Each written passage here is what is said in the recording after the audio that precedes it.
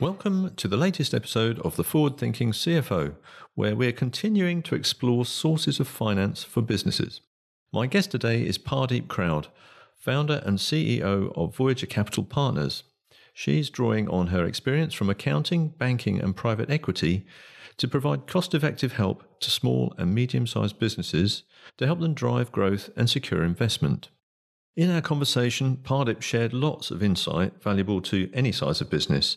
So get yourself a coffee, sit back and enjoy the Forward Thinking CFO with Pardip Khroud. So welcome Pardip to the Forward Thinking CFO. Thanks for joining us on the podcast. To kick us off, perhaps you could give us some context by walking us through your career to date and the sort of key milestones that brought you to where you are currently. Yeah. Thanks, Stephen. So I started my career at KPMG about 20 years ago now in audit, where I qualified as a chartered accountant. And I was there until about 2006-07. I then moved into banking at Lloyds Banking Group, which was quite an interesting time actually when I first moved there because it was during the downturn, the global financial crisis. So there was a lot happening within the bank, within Lloyds, but also in every bank across the world. And that really shaped a lot in terms of where I am today. That specific period, when I was there, I worked on quite a few large deals which were in the business support unit. So that was effectively a team that we assembled during that period where all the struggling businesses were within that unit. I worked on some quite chunky deals worth hundreds of millions. I then went on to work for the head of the global business support unit, whereby we managed, I think it was about 180 billion distressed debt, so struggling companies within that. And we reported directly into the CEO of Lloyds at that point. So it was a really interesting role in terms of seeing, working with a lot of businesses that were struggling around the world in all different divisions, but also within the bank as well, and how they dealt with certain issues and the perspective coming directly from the top of the bank, as well as the government at the time as well. After that role, so I was in that role for about 3 or 4 years. Well, actually, initially it was about 2 or 3 years working on the ground with the businesses and then 2 years working with the global head. And after that, I went into private equity. And that was initially Lloyds Development Capital, LDC, which is a mid-market private equity investor, which is actually part of Lloyds Banking Group. And there I was in the investment team in London, working on investments from origination all the way through to exit in the mid-market space. And then after that, I went to Gresham House PLC, which again, I worked as a fund manager in the private equity fund and the public equity fund. And that was specifically investing in AIM-listed companies.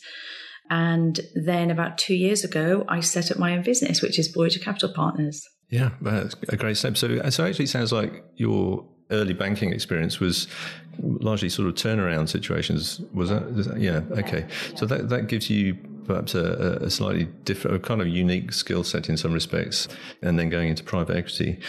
So how do those various different roles with, I guess starting out in audit and then going through that sort of turnaround experience in a banking environment, then into private equity firms, that gives you quite an interesting perspective. How does that affect your thinking when you're engaging with a company that's looking for investment? I think, to be honest, every role that I've had throughout my career has really shaped the advice I give now to clients, the way I work with them, interact with them, the advice I give.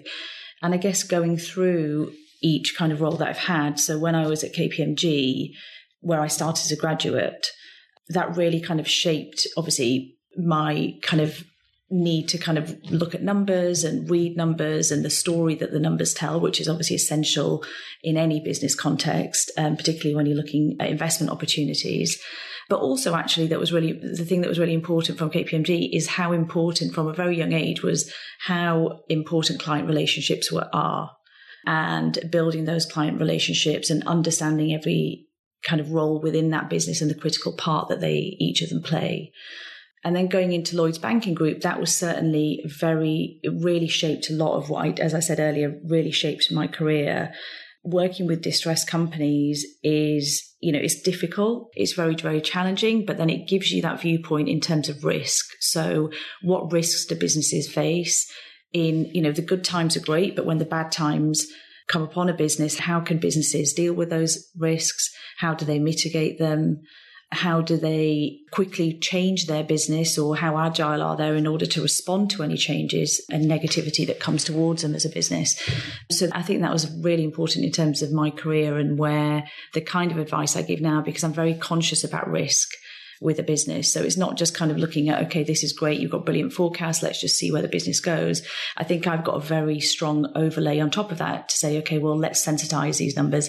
Let's have a look at what happens when things go wrong. And are the management team able to see that business through not only the good times, but also the bad times, which I think is really important. And actually, it's one of the key things for me that makes a very strong management team, management teams that can react to the bad times and understand how to pivot their business if necessary. So that was super important for me. Then I think obviously going into private equity is where, you learn the fundamentals of what makes a business investable, what makes a business attractive to investors. So it's a very different viewpoint, I guess, in a recovery position in terms of the viewpoint that you take from there to an investment viewpoint. It's very, both of them are very different, coming from fairly opposite ends of the spectrum. But again, you have to overlay, I guess, all of these viewpoints in order to get to the right answer when you are looking at an investment opportunity. And I think kind of one of the key things that actually within private equity that shaped what I'm doing now is the fact that within private equity in that scenario, I always kind of noticed the fact that the business was always effectively at a disadvantage in that negotiation situation, because a business really needs the capital, they really need the investment. They feel privileged to be speaking to investors because they know how much value the additional capital will add to their business and enable them to accelerate their business. And I also saw the fact that private equity, the support that they offer is not only the capital, but they offer support in terms of helping the business owners shape their business to maximize shareholder value for a future exit. And I guess that's a skill set that private equity have in abundance in terms of how will that business be attractive to a potential buyer in the future, and who will the buyers be, when will that be, and what return will it deliver? Whereas business owners are very focused on their product and service, rightly so. So I guess in terms of, having that viewpoint is that only businesses, I guess, that are backed by private equity, once a private equity fund owns 50% or, a large majority of their business, only then does a business get the support of the private equity fund. And I guess at Voyager, we wanted to turn that on its head and say, well, actually, we want to support businesses now. So at the early stages, so when the businesses are small, when they need more support than at any other stage in their life cycle, because that's when most businesses fail, we want to offer that support in terms of enabling them to really focus a business on shareholder value, really focusing on how do you facilitate and grow your business sustainably and make it attractive to investors in the future. Well, there's a lot in there. So some really interesting things that you said there, because like you say, you can look at a forecast, and I see this in modelling as well. It's important that those assumptions that forecast based on are rigorous and checked out, and avoiding bias and all those sorts of things. And also there's a narrative that goes with the numbers, which I think all CFOs will probably recognise that. So yeah, I mean, we can explore some of that as we go through. That's really interesting. So part of what Voyager Capital Partners is about is helping businesses secure investment. But like you say, that's only part of your holistic approach to this, which is all about growth and so on. So how are you applying the disciplines you learnt from your time in PE into those earlier stage businesses? What's that sort of conversation look like? So quite a lot, to be honest, in terms of, quite a lot of the skill sets that I used in private equity, I apply to our clients within Voyager. Initially, so we will work with small businesses that we believe are highly scalable and we believe will at some point attract investment or a successful exit in the future, depending on, what kind of capital they raise during their life cycle. And one of the key things that we do at the outset is assess the business. So we have quite a rigorous way of testing and assessing the business. So we assess them on various aspects. So their financials, their revenue model, the market, the competition. So we do quite a detailed assessment. We then use that assessment to review whether the business is in fact scalable and would be attractive to investors. Now, when we do assess them and score the businesses using our assessment tool, we know that they're not going to score 10 out of 10. It's just not going to happen. But there are certain aspects of the business whereby we know we can fix, whether it's necessary now to fix them or in the future, and whether there are, aspects of the business that we know just will not be fixable. So whether that's scalable, whether the market's big enough, and, things like that. So we'll start off initially and we feed back actually quite honestly to the businesses in terms of how they score and what the outcome is. And if we believe that we don't think the business is scalable actually and will be attractive as an investment opportunity in the future, we're quite honest about it. And we can also then work with the business to say, well, actually, if you do X, Y, and Z, you can actually change this aspect of your business, which will make it more attractive, or maybe look at this. So we kind of leave them with really kind of our viewpoint, and they can do whatever they want with that kind of going forward. We then go on to, once we've successfully assessed a business and we start working with them, we will establish initially to build a really solid foundation within the business. So understanding what they have at the moment, what they need to build that solid foundation, whether it's their pricing models, whether it's the organizational structure, whether it's operations within the business. So we'll do a thorough assessment and work with them just to kind of get the low-hanging fruit and make sure that the solid foundations are in place. We will then go on to build really detailed strategic plans with the business for growth, whereby we can see what the value of the business is today versus what we expect that to be in a year or 2 years. We help them with their forecasting, which we do quite rigorously. We review them quite rigorously and, kind of build in various scenario planning. And the whole point about building very detailed strategic plans is that we want to be able to flex the plan. If we can see that something in the business isn't working, we can spot that very quickly, and the management can spot that very quickly, and we can make those changes and, pivot the business or pivot the strategy however we need to. We then will work with the business in order to, so all of this is actually shaping the business for investment and to maximize shareholder value. When we feel the business is ready for investment to take it to market, we'll help them work on the investor decks, getting them ready for these investor presentations. And actually, when we know the business is in a position that it is ready for investment, we work with several investment partners. So these are angel investors, EIS and SEIS funds, VCs, private equity funds, and we will invite them to come and meet the business because we've done, I guess, the model that we have whereby we work so closely with businesses. It's not a classic private equity and investee company relationship where it's an us and them relationship. It's very much an us relationship. So we work so closely with the business that we get to know all the good points, all the bad points. We get to know the management team very, very well. We know every aspect of their business, the business owners come to us to ask questions really on a daily basis about their business and decisions that they're taking. So it's effectively the amount of due diligence we get to do on the business just by working closely with them is just immense compared to any private equity fund. So we will only go to market and introduce the businesses to our investment partners only when we feel the business is ready. And at that point, we will invite people to meet them because we believe strongly that it's a great investment opportunity. Yeah. And I know sort of businesses, when they come to exit, will try to create some competition around who will be the buyer. Do you effectively do that as well at the investment stage then? Because you've got a company that's well prepared for that and it's going to be attractive. So, yeah. So we definitely do. And I guess, again, the whole dynamic that Voyager, we are trying to create is give some power back to the entrepreneur. That's what we want to do ultimately. So that's if we can help them and shape the business when they're small to make it appealing to investors, the business is in a much stronger position than it would be if it was kind of growing its product, selling its service, but not really thinking about the whole holistic shareholder value piece and going out to market and then chasing investors. So what we want to do is make the business as robust as possible and then invite investors in, which then gives some, control and power back to the business. And it's also, and I always highlight with the business owners and the founders that it's really important to get investors that culturally, a good cultural fit for them, because that relationship is an important relationship. It's a long-term relationship. Sure. So let's look at a couple of examples then. So you've had some really successful partnerships with Taylor, Graham Budd Auctions, Fem Foundry, and Rapid Tapping.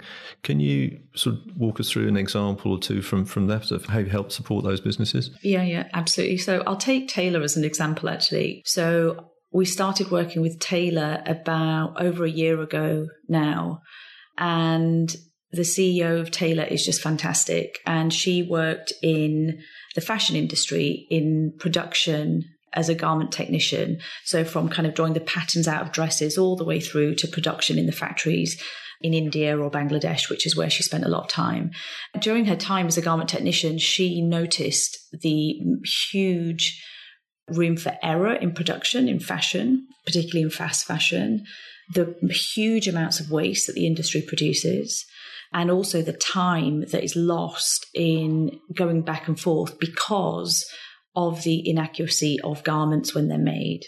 And so she developed a piece of software in order to resolve this. So it's an absolutely game-changing piece of software in the fashion industry that will completely streamline production.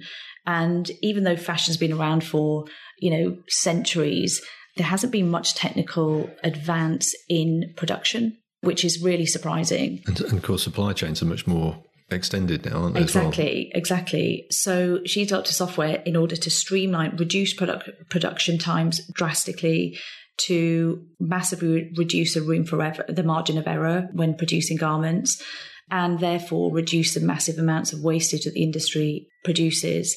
So she's not revenue generating at the moment, but she developed the software. And when we first met her, I absolutely loved what she was doing. It's absolutely fantastic.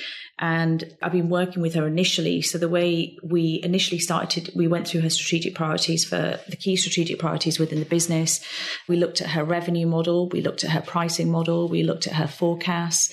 We looked at the types of clients that she will attract, what that service will look like. So rather than just providing software, what else can be provided and how will that be delivered, what the add-ons to the software will be. So what other aspects of that software would customers want in order to make it beneficial, comparing that to what's already out in the market. Why are we better than what's out in the market? Why are we different to what's out in the market? What's happened to competitors in the market? So we did a really detailed review, because as a CEO, as a new CEO and owner of a business, you're very much focused on your product, so i.e. the software, but you're not really looking or either have the time to look at what's going on around. So we went through a lot of details in terms of the business. She'd had some government funding as well, so we went through all the legal documents in terms of what she can and can't do in terms of raising money in the future. And we've worked in a lot of detail with the business over the past year. We're now at a point where the software has been tested. So we took it out to the market and tested it, because I was very kind of keen that before you go to market or go to investors, we have to test the software and get the feedback. And we've done that. We've been doing that over the past few months, and the feedback has been phenomenal. So now we are going to go out to market. But again, we help get the investor deck ready, get the financial models ready. So effectively a mini data room ready before we go out to market. And we also created an investor list. So, I asked her and said, what do you actually want out of an investor? So obviously the first answer is obviously investment and capital. But then I kind of wanted her to realize that you can get more than that. It's your choice who you go with in terms of investment. What else would be beneficial to you? So is it contacts in the market, in the industry? So we kind of went through all of that and built a very, very detailed investor list. And we are going to go out to market now. So it's actually, you become very immersed with the clients, and we're very hands-on in the way that we work. And we want to really guide them all the way through that process in order to get to that point of investment. And actually a really key thing is the legal. So we are, put together the term sheet for the investment, making sure that, as a CEO of a small business, that you are, your back is covered effectively, and that you are being looked after, and you feel comfortable that you are entering an agreement with an investor where you know what every clause means. And you understand that, because you'll be surprised at how many small businesses will sign something away and then won't quite get certain clauses, which are absolutely crucial, and you only realize at some point in the future when it's too late. Yeah, I mean, anybody in that situation should, of course, get legal advice. But I guess your experience is very beneficial to them, and making sure that they understand that thoroughly. So let's turn to the investor's view a little bit, and in terms of what you're doing to help prepare companies for investment. So from the investor's point of view, actually, before we start that, perhaps one little question that you can maybe answer and clarify. So, the terms venture capital and private equity to some people may seem interchangeable, but how would you kind of describe the difference between them? I think there are probably several differences. So firstly, risk appetite.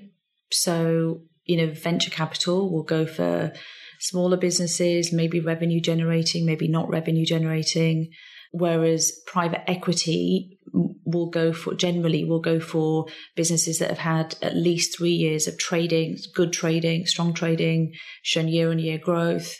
The size of the deals will be smaller for VC generally compared to private equity.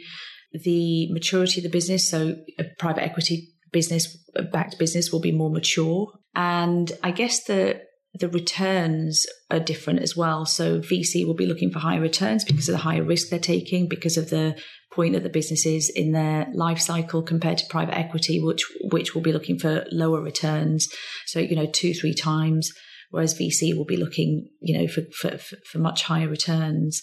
And I guess kind of with a VC fund generally, and I don't know if I should say this, but the rule of thumb is that, with a VC investment, out of 10 investments, 8 may not work, but 2 will. Whereas in private equity, it's the opposite way around. So it's 8 will go right and 2 may not work. So it's kind of quite a different perspective on things, I guess. So you've worked with a variety of different private equity firms. Do you see a lot of difference in the way they approach investments? Are they all completely different, or are there a lot of common themes between them? I guess different kind of types of investors will take a different approach. So, for example, if we think about angel investors generally will invest in very, very early stage businesses. They will offer soft touch, light touch support. So usually it'll be contacts that they have. They won't really request much from the business in terms of, very strict information requirement. Obviously, they will need information, but it's not as strict as kind of a private equity fund would do, for example. And I guess if you go up the scale then to VC obviously will have information rights. They will be kind of more hands-on and more involved in the business. And then as you progress through to private equity, again, they will kind of be, hugely involved in the business and the way it operates, because their portfolios will be much smaller compared to a VC. So I guess within each category of investors, so, angels, EIS, SEIS funds, VCs and private equity, they all probably behave similarly, but I guess different from one type of investor to the other. Yeah, so you like to go on a journey through these. Absolutely. Something to expect is that the investor's view and perspective and requirements is going to change as you go through that journey as well.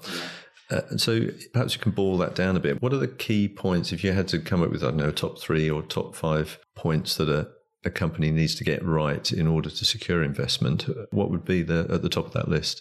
I think when a business is going out to raise money, they really have to understand. I guess the key thing that an investor looks for is, does a new business's product or service, does it solve a problem? And if the answer is yes, how big is that problem? And if it's a big problem, are people willing to pay for it? So they're the key fundamental things to really kind of understand about your business. And if you can answer yes to all of those questions, then you're in a good starting position. And I guess that boils down to scalability. How scalable is your product or service? Is the market big enough? Or are you going to, the market's too small, then you're going to hit a wall and that's it. And if that is the case, then how else can you diversify your business? What can you do? And you need to really think about that, the scale and the opportunity that's out there that your business is presenting. Secondly, I guess the really important thing for an investor is, are the founders and the management team, are they good custodians of my money? Are they going to spend it well? And you have to be very clear where you're going to spend the capital that you're raising, what you're going to spend it on, and what that will deliver in terms of value to the investor. And that's really important, because if you're saying, I'm going to raise X amount and I'm spending it all on marketing, the investors say, well, what will that marketing generate? How many new sales will that generate? And if you don't have those answers, then an investor's not going to pursue that. So you have to be very, very clear about where you're going to spend your money, how you're going to spend it, and also actually showcase your experience, the owner's experience, so the management team's experience in terms of within their sector, within their product, within their market, how well do they understand their market and their product. The third thing, I guess, would be that an investor will always look at what the management team have on the line here. How much time have they invested? How much, skin in the game have they got? So have they put blood, sweat and tears into this? And if it goes wrong, what have they got to lose? Because I guess the way and it's a pretty morbid way of looking at things, but I guess an investor thinks that if a business fails, what are the management team and the founders going to lose? Because when you've got something huge to lose, you're more likely to do anything you can to make it work, which is a really important trait. So I think these things are, pretty fundamental. And then obviously there's other things like your financials, making sure that the forecast makes sense. They tell the right story. They're up to scrutiny from an investor. So I think they're kind of probably the key things that a business should think about before approaching any investor. I hope you're enjoying this episode of The Forward Thinking CFO. Numeritas created this podcast as part of our mission to improve the way finance makes decisions, and I hope you find the conversations as useful and interesting as I do. We'd love to hear from you. Maybe you'd like to be a guest on the podcast, or just talk privately about a forecasting or modelling challenge. Drop me a message through the contact form on our website at numeritas.co.uk and I'll get back to you. Now, back to the show. You told me before, actually, and this sort of bears out what you've just been saying, that you won't kind of invest in just an idea, or you won't commit time to somebody that's just got an idea.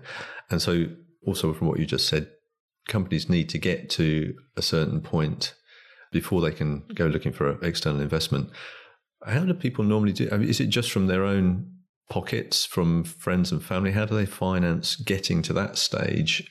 Mortgaging houses or whatever. I mean, as a business owner, I remember what I did, and I'm not sure I can broadcast it on air.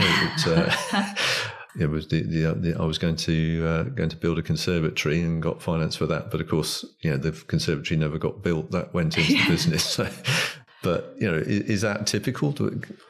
How do they get to that stage? Yeah, I think the early days when somebody has an idea for a business, it's really important and it's really hard. It's hard for a number of reasons. Number one, taking the plunge into starting a business is hard, in itself. And, that's kind of requires a lot of conviction of your idea. And I think it's really, and even if you have your own conviction, you need to prove to others why you have that conviction. And I think right at the outset, it's really, really important to undertake as much desktop analysis as possible. So really kind of doing whatever you can with no funding. So really honing in on your product and service. What does that look like? How will it make money? So how are you going to sell that? How much will you sell it for? Really identifying your market, your target market, and really kind of honing in on that. So have a kind of picture of your target customer that you would sell your product or service to. Where do they work? What do they look like? And then actually go and try and find people like that fit your market type and speak to them and ask them, well, would this be useful to you? And why would it?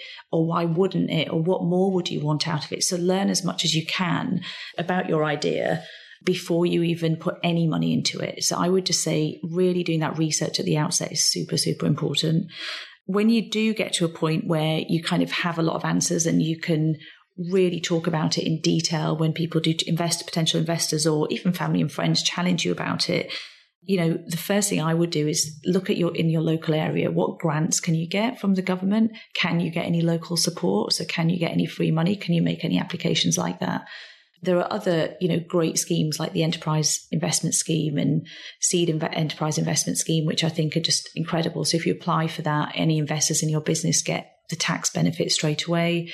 And then it's a matter of kind of really kind of thinking about how much money do I need to build, whether it's a prototype or whatever it may be, and how much will it cost, and can I slowly fund that myself whilst I'm working, whilst you're in full-time employment. can I raise some money from friends and family? So that's generally how people do. I see a lot of the business I speak to have raised money from their own savings, friends and family, or actually the government as well. So various government schemes and grants that they have applied for. And actually some of the business, so Taylor, the business that I was talking about earlier, the CEO, who's brilliant, she entered a competition and won Small Business of the Year in Ireland. And she entered a competition and she got funding of around £50,000 for that from the government, and it was government run. So there are loads of actually schemes that are run by the government or by banks, like Barclays do quite a lot as well. So, various banks actually really like to support and find small businesses that are going to be kind of the next, big thing, I guess. I'm sure that's really valuable for anybody who's looking at starting a business. Thanks for that. I would also say on that, sorry, just to kind of as overarching, is just tread with caution. So really make sure right at the beginning you do your research, because what you don't want to do is use your savings when you haven't looked at every single aspect and risk that could face your business. And I think that's really, really crucial to do that. Yeah, so the head rule the heart. Yeah. Yeah. I'm interested to hear about what preferences investors might have, and putting them all together, sort of private equity and venture capital. Are there particular sectors that they tend to focus on or favour, or does that depend on the sort of investment objectives of each firm? I mean, are there fashions in that? Do things come and go? I would say generally investors are... So I guess if you look at VC and private equity, there's a lot of generalist investors. There are some specialists. So some funds will invest in, for example, healthcare. There will be a fund dedicated purely to healthcare, or biotech, which is very, very specialist. So, there are a lot of specialist funds out there. However, I guess the majority tend to be generalist investors. But when you go down to, I guess, angel investors tend to invest in sectors that they know very well, or generally sectors within which they've made their money, which is really advantageous to the businesses in which they invest, because if it is a sector they're familiar with, then they generally have very strong contacts and networks within that industry, which will support the business ultimately. And the best way to find out, for businesses to find out about investors is, on LinkedIn. You can do research on LinkedIn. There are a lot of small business networks you can join and angel networks that you can join on LinkedIn. And I think when you do join these networks, you'll kind of learn more about who the key investors are and what types of businesses and sectors that they're interested in. Okay. And for venture capital firms and private equity firms, when they're going into, or when they're looking at investments, what do they typically have in mind? Have they always got the exit in mind, or will they be looking at other things at that stage and maybe other stages through, in terms of, is perhaps different as well, I guess?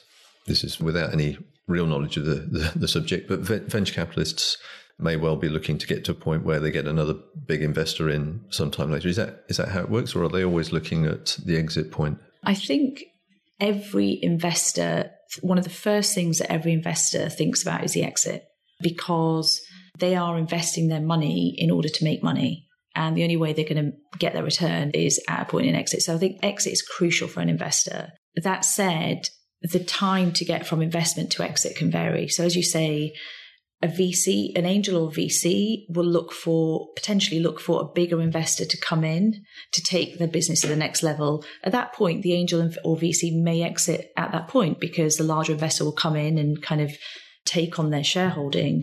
However, they may decide to exit partially and leave some in order to kind of ride the next part of the growth, where the larger private equity will likely play a more dominant role with the business. But I think kind of for any investor, exit is really important. And I think that's why every business going out to look for investment should always be thinking about exit. And the way to think about exit is thinking about, before they speak to an investor, is to think about what's happening in their market. So what other businesses are there similar to yours? And what are they doing? Has anybody acquired them? Has anybody sold them? What's happening and how much for? And knowing what's happening with your competitors is really important, but also really kind of casting the net quite wide and thinking, well, if I'm a retailer, I could say, well, another retailer could be a classic buyer for me in the future. But then cast your net wide and think, well, actually, why else would your business be attractive to another type of buyer? And I guess, when investors do think about exit, there's always kind of, few kind of types of the key types of exit that we look at are trade, so selling it to another business within your sector. A secondary exit, which is effectively going from one private equity owner to another investor, so another private equity or another type of investor, or listing the business on the market, so on AIM or FTSE in the UK. So, they're kind of generally the exit routes that are always reviewed. Okay, great. Thanks for that. You've shared some great examples of what companies should do to prepare themselves, but are there any practices that business should avoid or anything that you really shouldn't be doing if you want to attract investment? Yeah, I think there are quite a few, actually. That's a long list. Yeah, there's a long list. I think one of the main things is don't go out and raise money too early. So don't go out and start speaking to investors until you know your business, the risks it faces, the opportunity it presents inside out. And you know that your market is big enough. You know that there's a market out there. So really do your desktop research before you start going out and speaking to investors. And before you formulated a really strong investable plan, put together a really strong plan. Secondly, I would say when you are speaking to investors, really know what you're negotiating. Really know what terms you are signing up to, understand every clause that is within the documentation. And I can't emphasize enough how important that is. And I've spoken to a lot of small businesses that have been presented some terms that I'm shocked at, actually. And, you really have to have your wits about you in terms of what you're signing up to, and having really good legal advice, commercial legal advice as well is really important. So we actually, when we work with our businesses, we have legal partners that we work with that are highly commercial, work in this sector, but will apply that knowledge to small businesses, where a lot of small businesses actually don't know where to get that level of support from without having to pay really high costs for really good legal advice. So I would just say be very mindful about that. And I would also say don't just chase money. Make sure that the investors that you're speaking to are right for you, are right fit for your business, that they're bringing more to the table than just money. Ideally, that's what you want. You want somebody that has contacts within your sector, somebody that can help really kind of push your business forward in the direction that you want it to go, and also somebody that you can lean on and speak to and go to advice for, because, as we all know, being a CEO, being a founder of your own business, it is hard, and to have that sounding board is really, really important. And that relationship is a long-term relationship. So you really want to get that right. And also understand all your options. So understand that equity may not be the right option for you. There are other forms of capital that you can get. There are other ways of raising money. There are other routes. So really understand all of your options and what they are. And I guess actually avoiding these pitfalls is one of the main reasons that we set up Voyager, is to help small businesses to navigate that whole arena, because the investment world is very, very complicated and there's a lot to think about. So that's kind of where we really help businesses to navigate that and make sure that they are looked after throughout that journey. Okay, we're sort of getting to wrapping up now. So we normally ask about, when we're interviewing CFOs, what their view is over the next few months. But obviously, that's an unfair question for you. So from where you sit, do you have any advice for CFOs and founders and people in finance about what advice you might give them in relation to the current business climate? Yeah, I think the environment now is, it's quite unsettling. There's a lot going on in the world. And I guess I would say really kind of focus on the risks that your business faces, really understand what they are, and understand the risks that you can mitigate and implement mitigants, understand what you can't mitigate and what risks that could pose to your business, and remain agile in terms of change. So, don't be fixated on what your plan is. Any strategic plan that you have in place, it has to flex based on what's happening internally as well as externally in the market. And then I would also say, just don't stop what you're doing. So keep going, just push through, really, stay positive and just remain agile and understand your customers, really get to know your customers and your suppliers. What are they going through at the moment? How are things impacting them? Because whatever impacts your customers and suppliers is going to impact you. But just kind of cast the net out wide and, stay in contact with all the stakeholders within your business, but just keep doing what you're doing. I'd say don't let it stop, because economic cycles are just going to, they're always there. There's ups and downs constantly. And a really strong team is a team that can withstand the downs as well as absorb, take on board and enjoy the ups. Now, if somebody's trying to get hold of you or is interested in what they've heard today and thinks that you might be able to help them, what's the best way for them to get in touch with you? Well, they can go to our website, which is voyagercp.com, and there is a contact us page there. So I think it's hello@voyagercp.com that you can email us at, or on LinkedIn. So we have a LinkedIn page. I'm on LinkedIn, so Pardip Khroud, I'll be on LinkedIn as well. So you can contact us via the website or via LinkedIn. Terrific. Well, thanks for that. That's brilliant. Thank you for having me. Thanks very much for appearing on the Forward Thinking CFO. Thank you very much, Stephen.